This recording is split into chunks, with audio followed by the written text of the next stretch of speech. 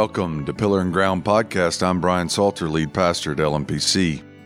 This episode is a Pillar and Ground questions episode where we seek to provide biblical perspective for today's pressing questions. And today we are joined by Pastor Chad Middlebrooks, pastor of discipleship here at Lookout Mountain Presbyterian Church. Welcome, Chad. Thank you. Good to be here. The main question we're facing today is a big one. We're gonna address it with lots of other questions and follow up, but it's really, how do I grow in grace?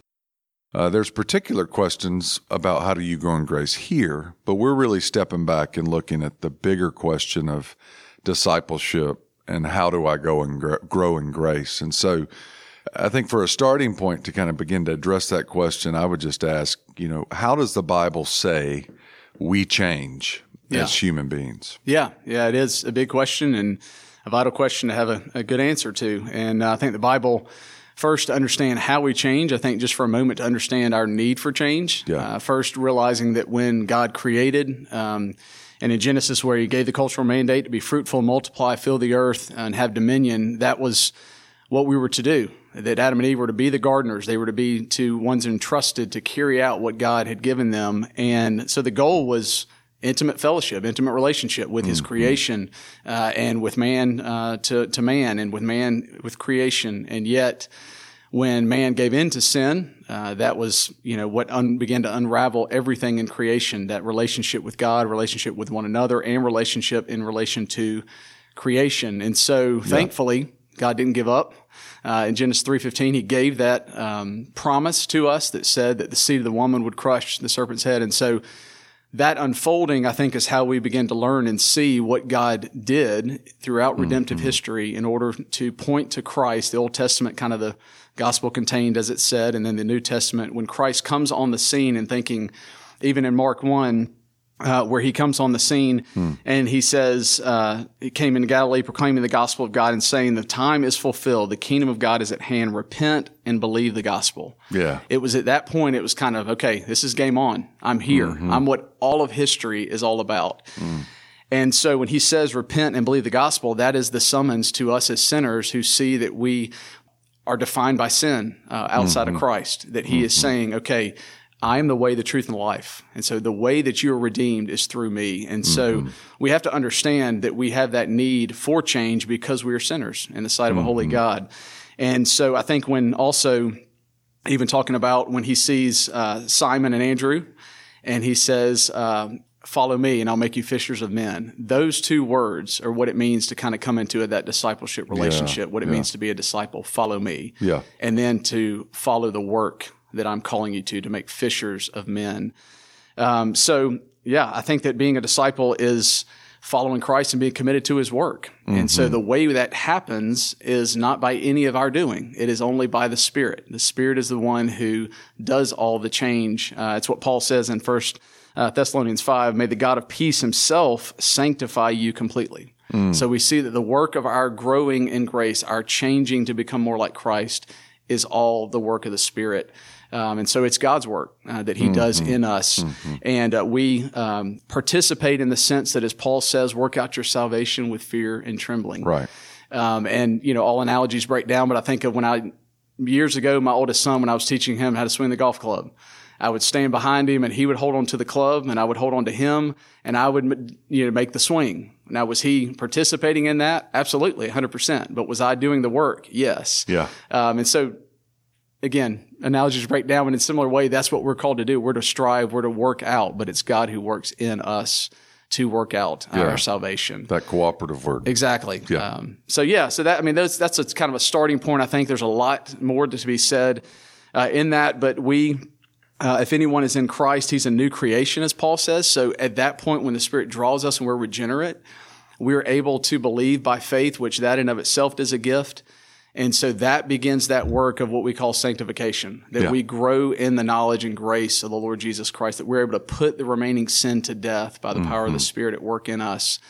So it is that cooperative work that's a mystery in many ways, but we are to strive and we're to grit and grind, knowing the Spirit is at work in us to do that work. That's great. So the Bible says we change by first acknowledging we need it. Yeah. Repent. The Bible says we change by being called. being summoned, follow me. And we change through the work of the Spirit, but we have to engage in this cooperative work with the Spirit for change. Absolutely. And so when we're talking about changing, why should we change? Like, what's the motivation for our growth in grace, our discipleship, our change? Yeah. I think you could look at even Revelation 7:9 when we talk about the saints around the throne of grace, and they are worshiping, giving praise and honor to the Lamb who's on his throne. And I think that's, in a sense, our vision. Like, that's where we're headed. That's the goal, is that we are to have that unhindered, perfect fellowship with our King Jesus, in the new heavens and the new earth. And so, in a sense, working backwards, that's what this life is about, is preparatory for our glorification. That he's adopted us, and so therefore, because he's adopted us, we are to look like him. We're to bear that family resemblance, as we talk about. And so the vision is to see that when he calls us into a relationship, it's not just to save us. He's calling us to renew us, to remake us from the inside out, so that everything changes. Our thoughts, the way that we interact with one another, the way that we parent, the way that we look at our vocation, everything about us changes, because our ultimate goal is that we will one day be with him. And so now we are striving in the preparation for that, as the dross, as it were, is being removed, and we are being sanctified more and more into his image. Yeah, he's conforming us to the image of God, as Romans 8 says. Yeah. Which, when I think about who I am and who Jesus is and what it looks like to become more and more like him, you said removing the dross, he's chipping away. It's an arduous process to be changed, but we change for the glory of God to look like the Son. What are some common mistakes that Christians make when it comes to approaching our sanctification, our growth in grace? I think we can go to extremes. On the one hand, didn't use an example of, I enjoy Georgia football. So if I buy a ticket and go to a Georgia football game, I'm a fan. I'm watching the game being played. I'm a part of it, but I'm not participating. I'm a consumer in that way. And I think that as we look at our sanctification, in some ways, we can almost play the part of a fan, that we think, okay, I'm in the arena. I've accepted Jesus, and so I'm just going to kind of sit by idly and not really think that I don't play a part. And that's obviously not what the Scriptures teach. I think you can go to the other extreme of, we think that sanctification is all about externals, and so we can make it legalistic. We can boil it down to a checklist of here's what I do. And so it's about me reading my Bible, praying, and evangelizing, and all these things are great, and all these things are good things to do. But if we boil them down to things that we just check off, then what we're doing is making sanctification about us, not about Christ. And so I think, as the Scriptures say, the way that we are transformed from one degree of glory to another is by beholding Christ. That's how we change, is by beholding Christ and using the means in which he's given to us so that we can change. But I think we can vacillate at times between the two extremes, as opposed to seeing that he wants us to rest in him and trust in the power of his Spirit at work, but we are to continue to work as well. So, those extremes might be described as sort of utter passivity. Just let God zap me and change me if he wants, otherwise I'll just be here and watching what God does. Or utter activity, just I got to work to make this happen. I believe it was Jerry Bridges or John Stott, I'm going to go with one of those two guys, that talked about sanctification being like an airplane that has two wings, and one wing is dependence and one wing's diligence. So that's kind of that avoids both of the poles of passivity or activity and says you have to have dependent diligence. Which means we're humble, but we're working hard. Right. So Dallas Willard said one time that Christianity is not against effort. It's against earning. And I think sometimes we think our effort is always earning. That's not true. Right.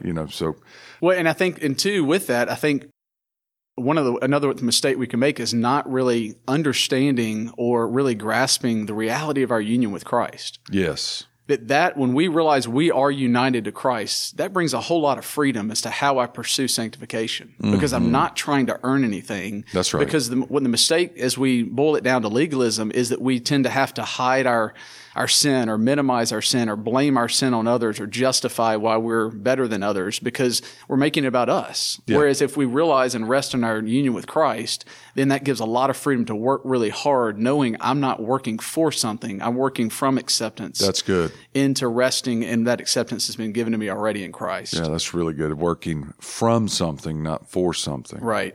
That's really, really helpful. We talked earlier about repentance in Mark 1, Jesus announcing the kingdom, says, repent and believe. A lot of people know that the first of the 95 Theses that Martin Luther put on the door in Wittenberg was repentance is a way of life. Talk about that, repentance as a way of life when it comes to sanctification. What does that mean? How does that look? Yeah. Let's talk about that a little bit. Yeah, because it is key. I like a quote that Tim Keller said. He said, repentance is the way that we make progress in the Christian life. And so in other words, repentance is the best sign to indicate our progressive growing in the grace and knowledge of Christ. When we look at, are we repenting? And repentance isn't just this one-time act that we recognize, okay, I'm a sinner, so I need to repent in order to have a relationship with Christ, and then we just kind of let it go. Daily repentance is the rhythm, should be the rhythm of our lives, because we are going to forget the gospel. We're going to doubt God's goodness and His provision in our lives. We're going to trust in our own wisdom. We're going to trust in our own strength in daily circumstances and situations. So in each of those things, when we see and the Spirit convicts us, we're called to repent and believe again by faith. And so that must be the rhythm. But the problem is it's not natural to us. Yeah. None of us, you can look in any home and realize when you see two kids arguing over a toy, it is not normal and natural for us to stop and go, I'm sorry. You know what? I shouldn't have taken that from you. I need to repent before you. Yeah. So it has to be cultivated. That's right. And so we have to cultivate that by allowing the Spirit and asking the Spirit to bring that conviction so that we can acknowledge it's okay for me to admit that. I need to admit that because I am a sinner, but I'm a sinner that's been forgiven. And so I can actually freely confess that to the Lord, whom first and foremost I've sinned against, but even to those that I sin against and wrong as well. Yeah. And so it has to be cultivated over time for sure. And Martin Luther's, going back to him, he said, I think the last words that were scratched on a piece of paper, he said, we are beggars. This is true. Yeah. And so that reality that we have to constantly understand that I am at the mercy and grace of Christ. And so that keeps me humble and that keeps me repenting, realizing that I'm one who still has indwelling sin. And so I'm going to constantly have to be allowing the Spirit to mortify that in my flesh, and I have to repent of those ways in which I do still sin and hurt others and harm others. So one of the signs of growth I'm hearing is not simply the absence of sin. One of the signs of growth is quickness to repent when you sin. Definitely.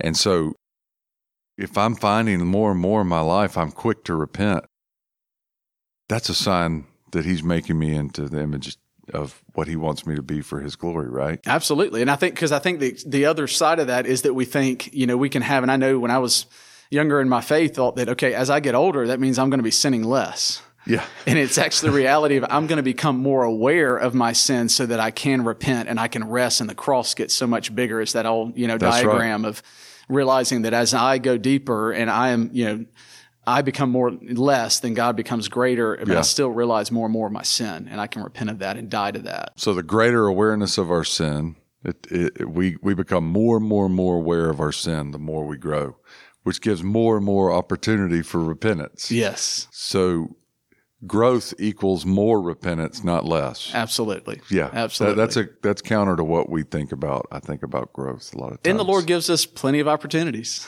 to repent because we're in relationship with other people, within our homes, within our vocations, and it's just it's an opportunity for our flesh and sin that's still there to come out, and we have opportunity to repent. An opportunity to remember our security in Jesus that allows us to repent. And I love how the confession says that we are to repent of particular sins, particularly. Yes. How do we go not only particularly repent, but go below the behavior to the root of what needs to be repented of. It's one thing to say, I'm sorry I spoke to you that way, but how do we get particular repentance to what's underneath that?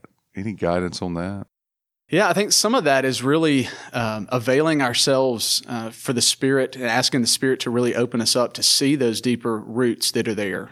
Because we can often operate and manage to a certain degree those surface level sins. And I'm sorry I got angry. Okay, well, that's not enough in the sense of to realize that anger is going to continue to come forth in certain situations if I don't really go to the root of that and ask the Spirit to say, what is really driving that anger and when it's manifesting itself?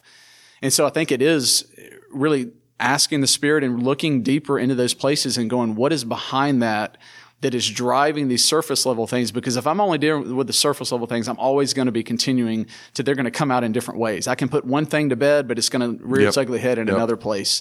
It really is asking the Spirit to go deeper in our hearts and to expose us, which is a scary place often to go, and which is, I think, why a lot of us don't go to those deeper places, because we're scared what we're going to find. And that is what the security of the gospel gives us, that we can go there, that it may hurt and it may be painful to have that stuff surfaced that we may not know is there. And that maybe even those closest to us do see it and know it's there, but they've not maybe made it known to us.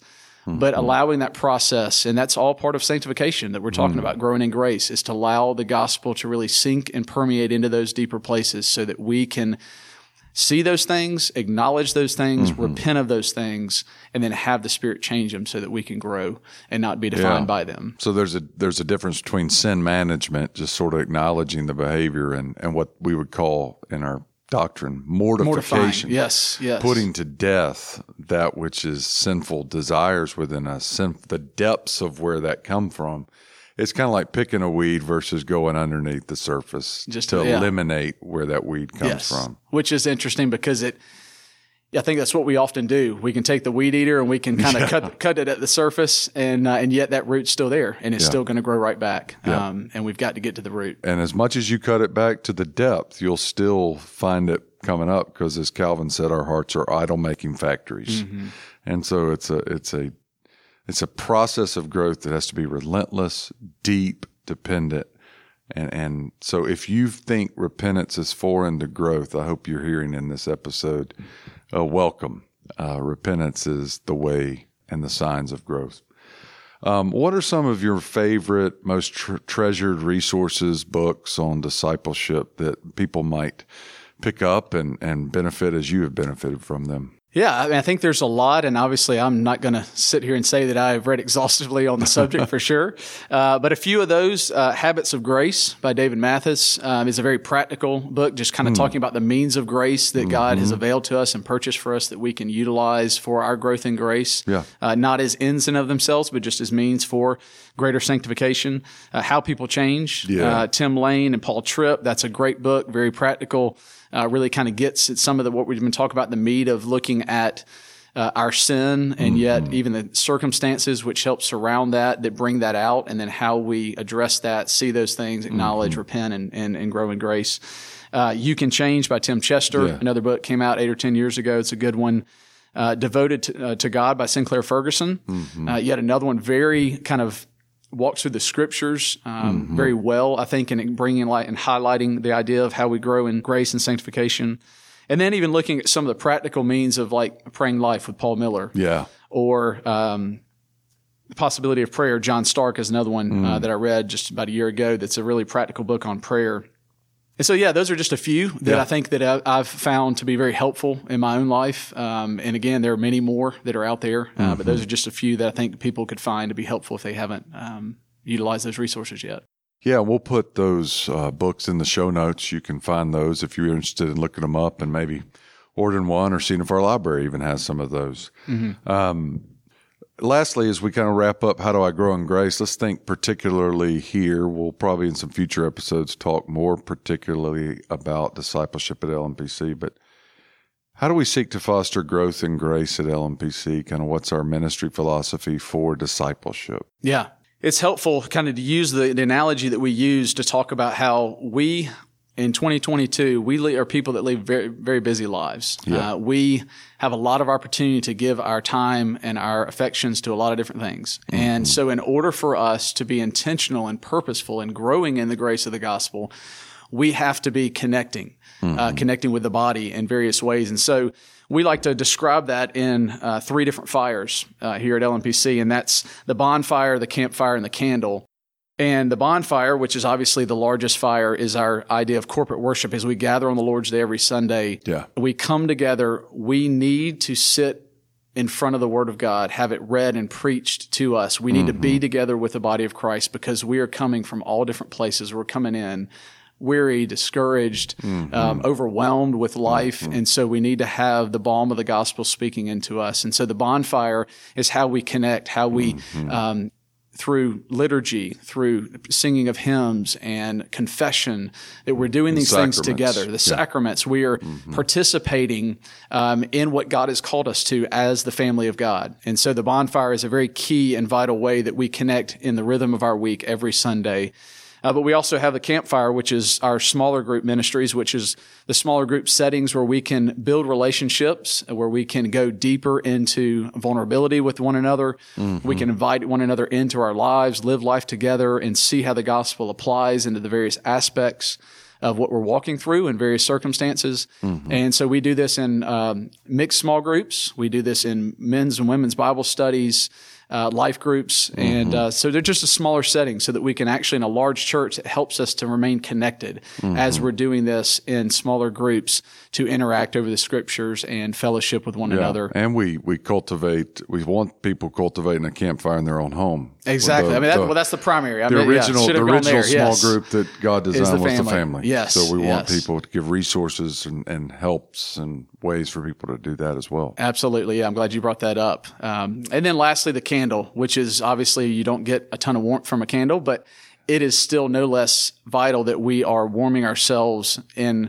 our devotion to the Lord in personal time with connecting with Him and how we are opening the scriptures, how we are even dialoguing one-on-one with others through what the Lord is teaching us and how we're learning from others and wisdom is being shared collectively, but we are cultivating that relationship with the Lord just as we would with any other individual that we're trying to get to know, that we have to spend time to commune with, to fellowship with, to pray, and to read His Word and allow it to be washed over us so that we change.